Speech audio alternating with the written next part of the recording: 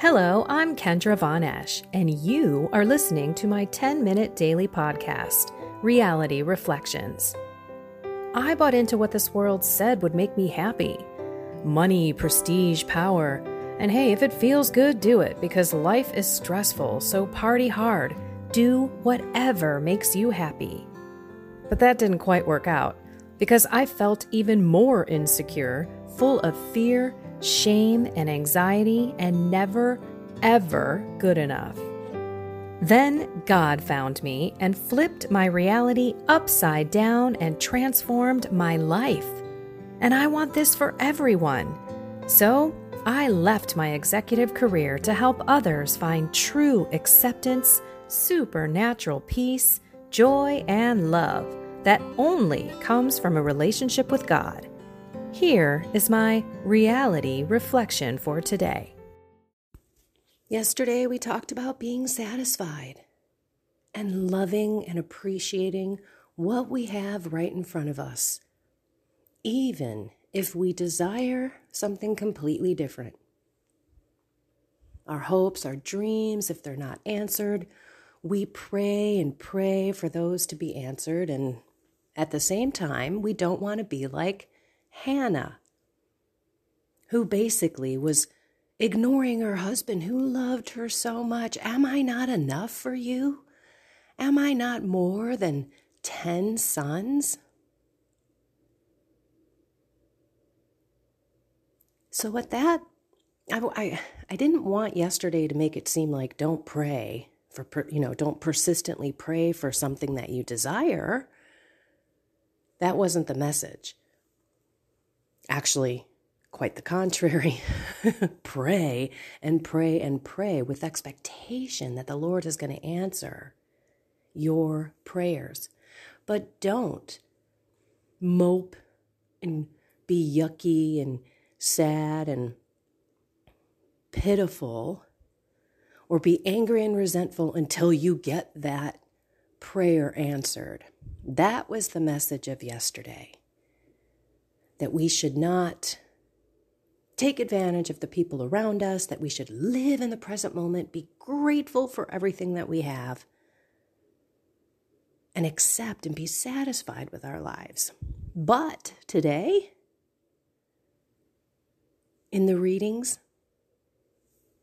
which I'm going to read right now, let's see what God is speaking to us quite a bit differently through our little friend Hannah. 1 Samuel chapter 1, verse 9 through 20. Hannah rose after a meal at Shiloh and presented herself before the Lord. At the time, Eli the priest was sitting on a chair near the doorpost of the Lord's temple.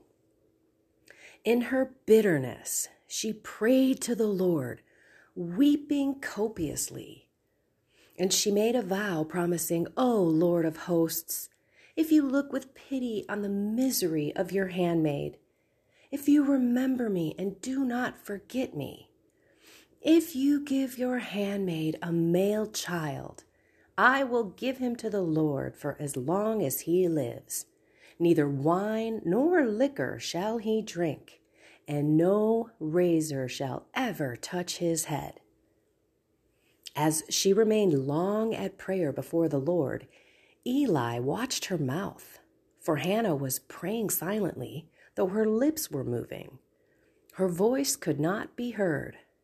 Eli, thinking her drunk, said to her, "How long will you make a drunken show of yourself? Sober up from your wine." "It isn't that, my lord," Hannah answered. "I am an unhappy woman. I have had neither wine nor liquor. I was only pouring out my troubles to the Lord. I do not think your handmaid a ne'er-do-well.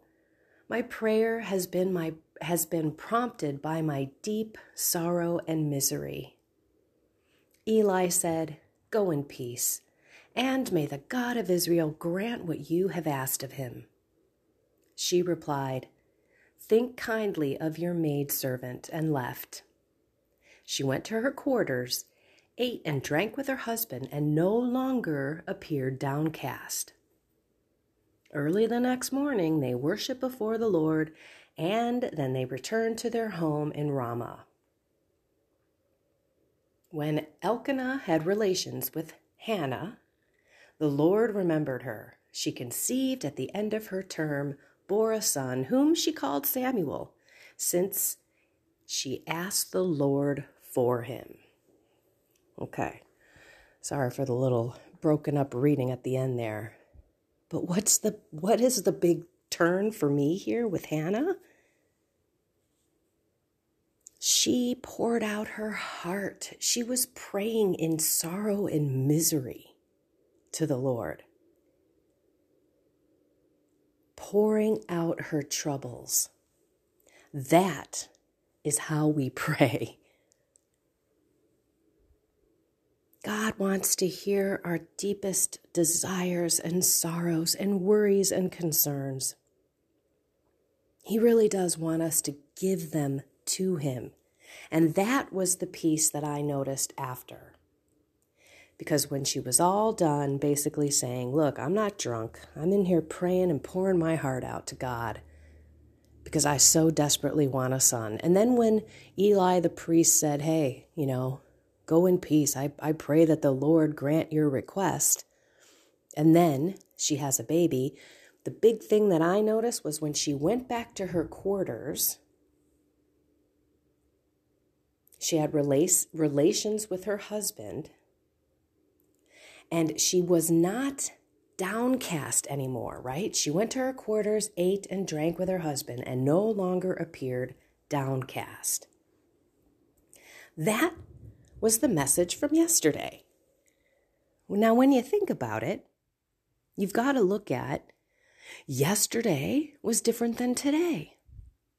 So yesterday, Hannah was all upset and she wouldn't eat and she was moping. And her husband was like, am I not enough? Am I not more than 10 sons? And then the next day, she's praying to the Lord. She is giving her heart to him. And then yet was not downtrodden, went home to her husband, ate and drank, made love. And look, God didn't forget her and her prayers and her call out to him. What I see here is surrender and humility of Hannah breaking down in so much sorrow, weepness, pain. Weepness, I'm not even sure that's a word. She's weeping, she's crying. And then she goes home, loves her husband, enjoys a nice meal and some good cheer. That is what it's all about. And look, again, we don't earn God's miracles and grace and blessings. But when we pray and we give it to him, and then we try to be the best that we can be, loving God and loving ourselves and those he puts in our lives, we don't block any of that. That's for sure. We don't block any of those beautiful graces, blessings, miracles. On the contrary, we open ourselves up because what we're doing is we're taking out all of that, whatever pain, whatever feelings that we're dealing with or bearing, whatever situation, whatever relationship issues, whatever problems we have. And of course, our desires, our hopes, our dreams, we're taking it all and giving it to the Lord for him to do what he wills. That is an act of humility and surrender. And that is the real relationship with the Lord. Look, there's a reason I named my book what I named my book. I remember I had this person who was a coach helping me through kind of marketing and what is the message that I'm really trying to represent to people quickly, right? It's find something more with God. All of the things that you think will make you happy, think will bring you peace, believe is love and affection, is not the case when you don't have God. And my book's title is Am I Catholic? Catholic is an italicized with a question mark because you could have blown me over with a feather, pushed me over with a feather, blown me over with a breeze. No way did I ever think that I would be a devout, diehard Catholic. And then the subtitle is A Struggle with Faith, Humility, and Surrendering to God. My consultant coach, Chick, said, don't ever put the word like struggle on a book cover. It's negative. I was like, no, it's not. It's reality. I struggled with the faith. All the teachings. I struggled with surrendering to God. I struggled with humility. Those three things are the core of a relationship with the Lord. Faith, which is trust in God and believing in the teachings. Humility, which is the core virtue that we all struggle with every single day. And then surrendering to God, and that is the humble part. Not being filled with pride, letting go, understanding that we are just God's creatures, that in the end, we don't really control anything. And everything that's been given to us has been a gift from God, and it's God's. We're just here using it. That's humility. And humility is not weakness. It's beautiful when you see it genuinely. And some people fake humility, and you can see it. So let's be Hannahs today and just pour our hearts out to the Lord in prayer. Speak to Him deeply, sincerely, genuinely. And then give it to Him. Ask Him to come into your life and to take control. And then go enjoy this day. Enjoy every person in it. Talk to God throughout the day. See Him in nature. See Him in everything that you do.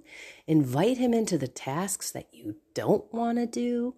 And watch how beautiful those tasks become blessed.